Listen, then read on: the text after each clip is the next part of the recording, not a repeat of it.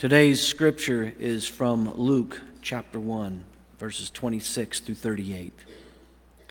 In the 6th month, the angel Gabriel was sent by God to a town in Galilee called Nazareth, to a virgin engaged to a man whose name was Joseph, of the house of David.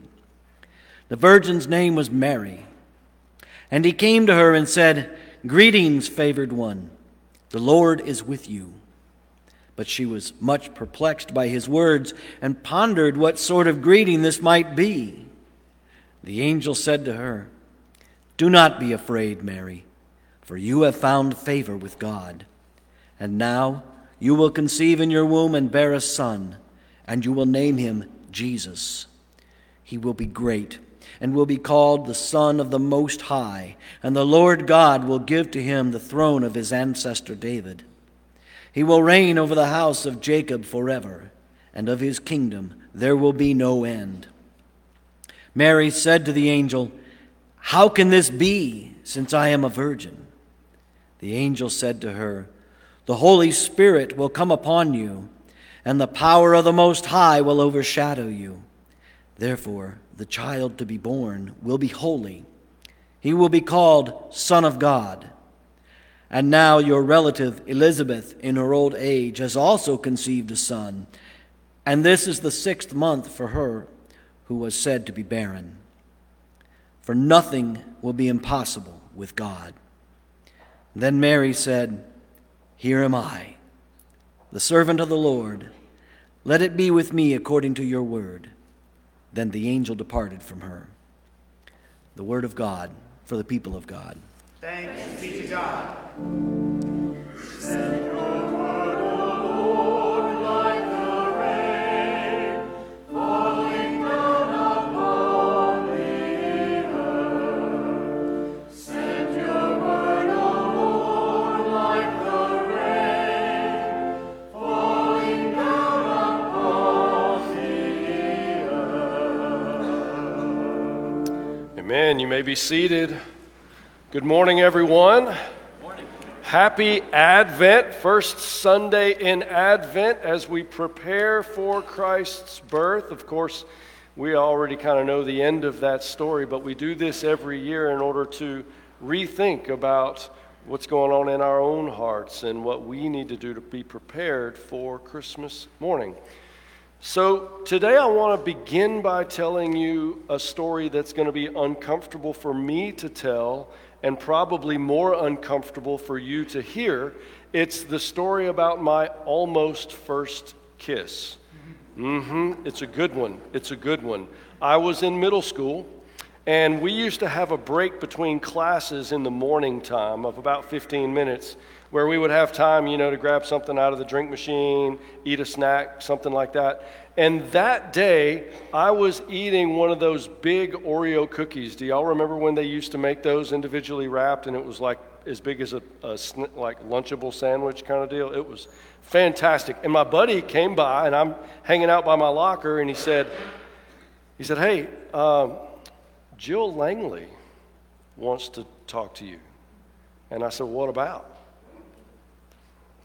Jill Langley was the prettiest girl in 7th grade, and I had no idea how to have a girlfriend or what that meant or what it looked like. And basically what it looked like was for the next several weeks I ate my Oreo cookies down by her locker instead of by my locker, and that was about the extent of it.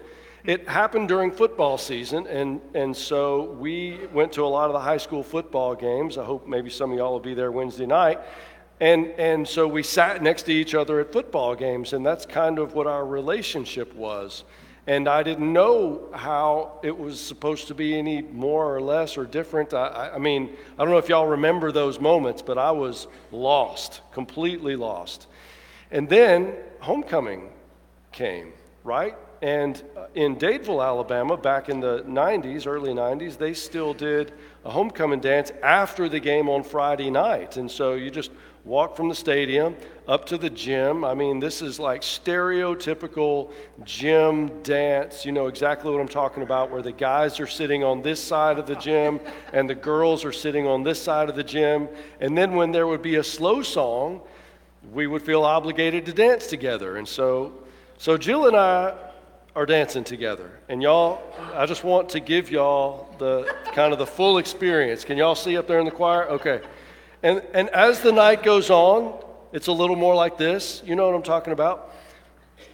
And in between the slow songs, when the guys were over here and the girls were over here, I had a buddy, and he was really trying to give me, a pregame speech. He was trying to hype me up. He's like, "Tonight's the night, man. You gotta do it. You gotta kiss her." And I was like, "I know." But y'all, what I didn't tell him was I was terrified. I was like outside my skin, afraid of this moment. And so when we were slow dancing, there would be moments, and I told y'all this is going to be uncomfortable, where we had kind of our heads like on each other's shoulders, kind of not so much because we wanted to be close, but because that was safe, because then you didn't have to like square up. You know what I mean? And occasionally you take your head off and then you do square up. And that's the moment. Like, let's pause right here, just so that everyone can feel that uncomfortable moment. You know what I'm talking about? And then every time that happened, 3 or 4 times, maybe a half a dozen times that night, square up, and then we would bail out. It's like, abort, like, get out. Anyway, the night ended, and we did not kiss. That was my almost first kiss, and it will surprise no one in here that Monday at school, her friend Farah gave me a note, and it was the Dear John letter. That was the end of my first romantic relationship. Now, I don't say that to say woe is me. Obviously, anyone who has met my wife knows things worked out incredibly well, more than I deserve. But it does make me think. Let me rephrase it this way. I spent the next little while in middle school really wrestling with my own fear about that. And y'all know how middle school is. I mean, my buddies were like, "Hey, you were too afraid to kiss Jill, weren't you?" And there's no hiding it, I was. And y'all know how mean that can be and how hard that can be. But it's not as hard as in my own head, me realizing that, well, I'm not the person that I want to be. Let me say it that way. And look, kissing someone, not kissing someone, that's not the point. The point is I chickened out, and I don't want to be someone who's afraid in those kinds of ways. And so you have to process that. So this month, this whole sermon series this month is a series on thinking about what we think about. And I will venture a guess that almost all of you in this room have an inner monologue going on most of the time. And in that inner monologue, the things that you are saying to yourself or the things that you are thinking about are either things that have already happened, things that happened in the past, and you're replaying them in your mind, right? You're thinking about ways that you could have handled it better. You're thinking about that thing that you should have said in the moment, but you didn't, and you thought about it 30 seconds later, and you're replaying the story in your head, thinking, "Man, if I had only said that." Or you're thinking about something that has not happened yet, and it's stressing you out, or it's causing anxiety. You're worrying about something that might happen tomorrow or next week or next year or whatever. And so Ebenezer Scrooge, the Christmas Carol story, really kind of sets it up well for us to examine, looking at the moments in our past and our dreams about the future, so that we can be present in this present moment, because it's the one that we have. In order to do that, I want us to look at a character in the Bible. His name is Joseph. We're going to circle back to Mary in just a minute, and I'm not talking about Joseph, the one that goes with Mary. I'm talking about the Old Testament Joseph, way back in Genesis chapters 35 through 50 of Genesis. If you guys have time one afternoon this week, sit down and read that story of Joseph, because I want to analyze his life, and I thought maybe we would start at the end and work backwards. When we start at the end, you'll realize that when we meet Joseph, he is second in command in Egypt. Y'all remember that? He's wealthy. He's making the Pharaoh wealthy and powerful, because in the midst of this famine, they prepared and set up so that they had plenty of food, which does a few things. It rescues all of the people that live in and around Egypt, and it made Pharaoh more and more rich and powerful because people came from everywhere to come and buy grain so that they might live. So Joseph is doing well, right? He's married, he's got 2 kids. By all standards, he's doing really, really well. And then one day, the ghosts of his past showed up. Literally, his brothers showed up. Now, if you go a little bit further backwards in the story, you'll remember Joseph's brothers did not like him. Joseph was the 11th out of 12 sons. I can't imagine being in a family that big. 11th out of 12 sons, and he was kind of the daddy's boy, and his brothers didn't like him for it. And so they beat him up, they threw him in a pit, and they sold him to traveling slavers. And then, through a whole other series of incidents that were not his fault, he ended up in prison. All of that happened before he ever came to the place where he was when his brothers came to Egypt looking for food. And there was this moment, and it's beautiful in Scripture, when he recognizes his brothers and they don't recognize him. And I wonder how he felt about that situation. I mean, it says several times in the story that he had to leave the room because he was crying, right? And he was speaking to them in Egyptian so that they wouldn't recognize him. And of course, he was dressed up like an Egyptian official. Maybe there's someone in your life that reminds you of some hard things, and you maybe kind of secretly hope you never run into them at the grocery store. And if you do, I'm not sure what we're going to say, right? Or something like that. That was this moment with Joseph and his brothers. Joseph responded very graciously. He did play a prank on them, which makes me love Joseph even more, and we'll get into that another day, I'm sure. But the long and short of it is, he welcomed them into Egypt. He talked to the Pharaoh, and they found land for them. They gave them land and homes, and he took care of them and rescued his family, is what he did. He rescued the Israelite nation. And so we get to this point where at the end of the story, sorry, I had to look at my notes there. We get to the point at the end of the story where Joseph's father, Jacob, dies. And when he died, the brothers were terrified that now he was going to exact his revenge on them. And so they went to him, and they basically said that, while Dad was alive, you were really kind to us. We just want you to know that we're sorry. We hope that you're still kind to us, and things such as that. And he says a line in there that if you have your Bible right now, it'd be a good time to open it up. It's Genesis chapter 50, I think verse 20. And underline it, fold down the page. This is something that you text to your spouse so that you remember it later. One of the most important lines, I think, in the entire Hebrew Scriptures. He said to his brothers, "What you meant for evil, God meant for good."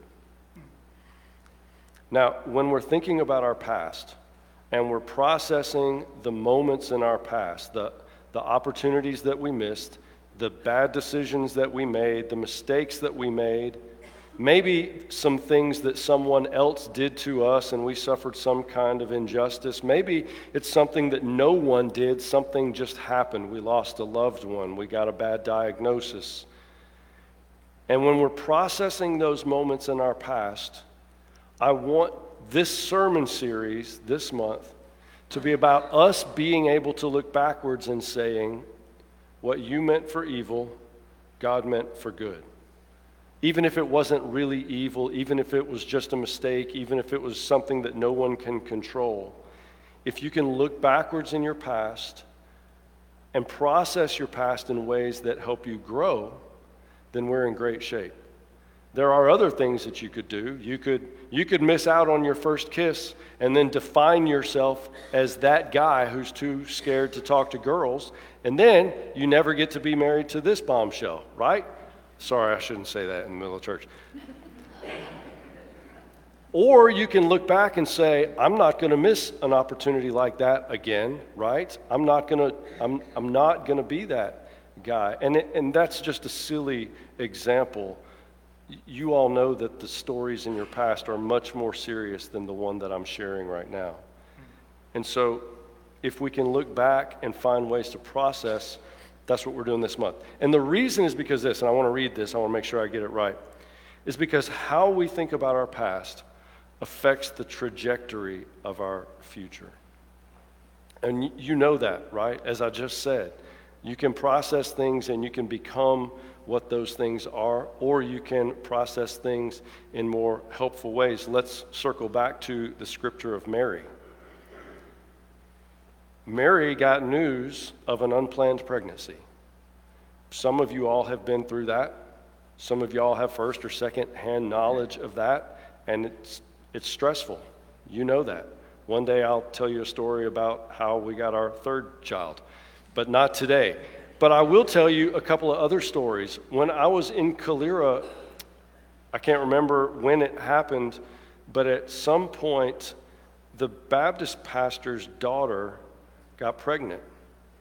And that became a really problematic thing for them in their church. It caused division in the church. It caused a lot of strife for the pastor. It became a really, really complicated thing. And the only reason I tell you that is because a year later, the same thing happened to our pastor. And he came to me in my office when he found out. And he was upset and he was afraid that the church was going to have some kind of problem.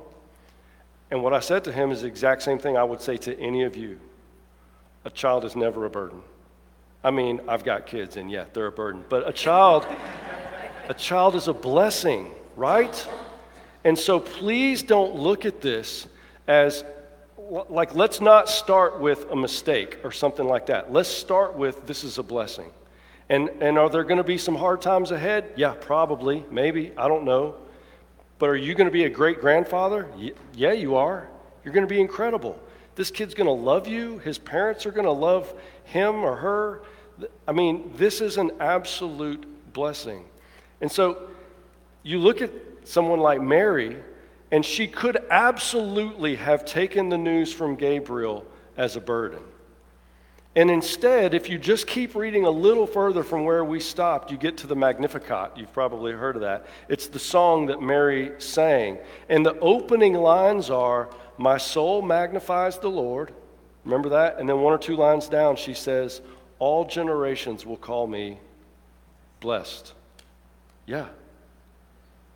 It's all a matter of how you look at it. The truth of the matter is, I believe that God is in the redemption business. I don't mean to say, let me give a few caveats here.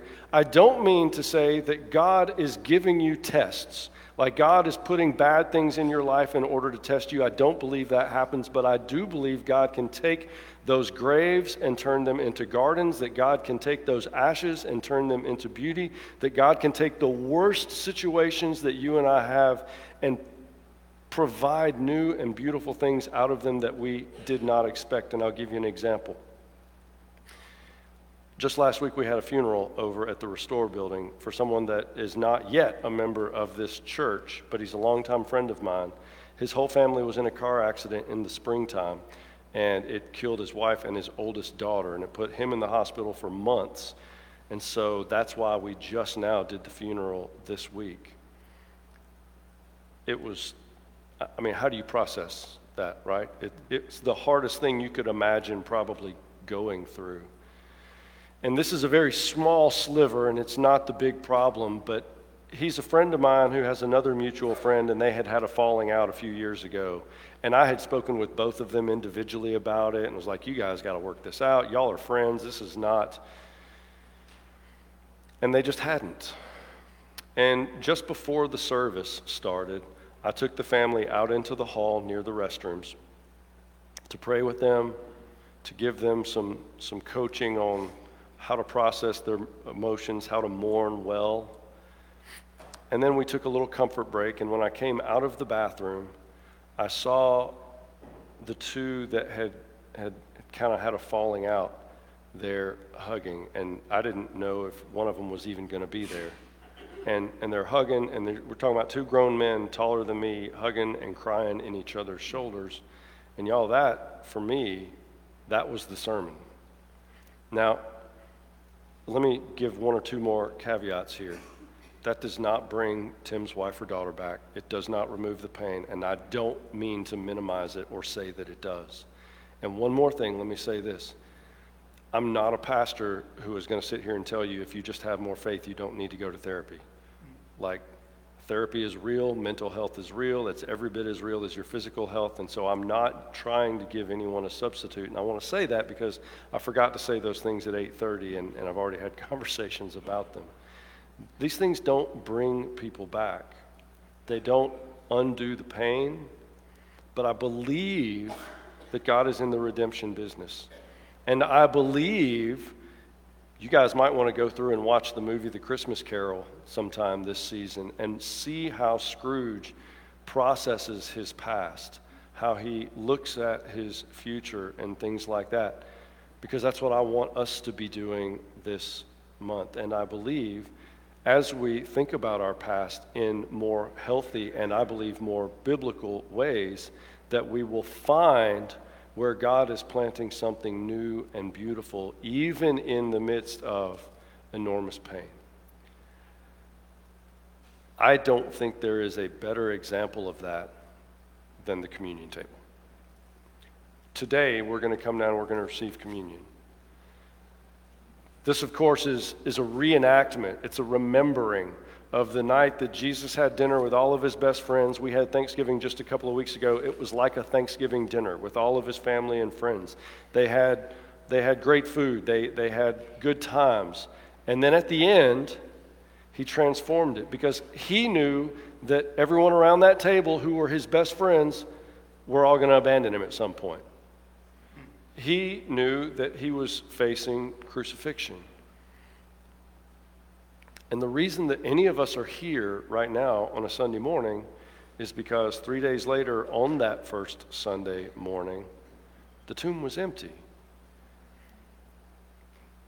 We are a people who believes that God takes broken things and redeems them. And goodness gracious, why else are any of us here if not? And so I want to invite you all today as you come to receive the body and blood of Christ. Of course, we'll come down. I'll talk through the nuts and bolts in just a minute, but I want to invite you, if you'd like to spend some time at the altar, to do so, or if you'd like to just spend some time in your chair, just thinking about some of the most transformative moments in your life that have led to who you are today, and in what ways those have been healthy and in what ways they have been less than ideal.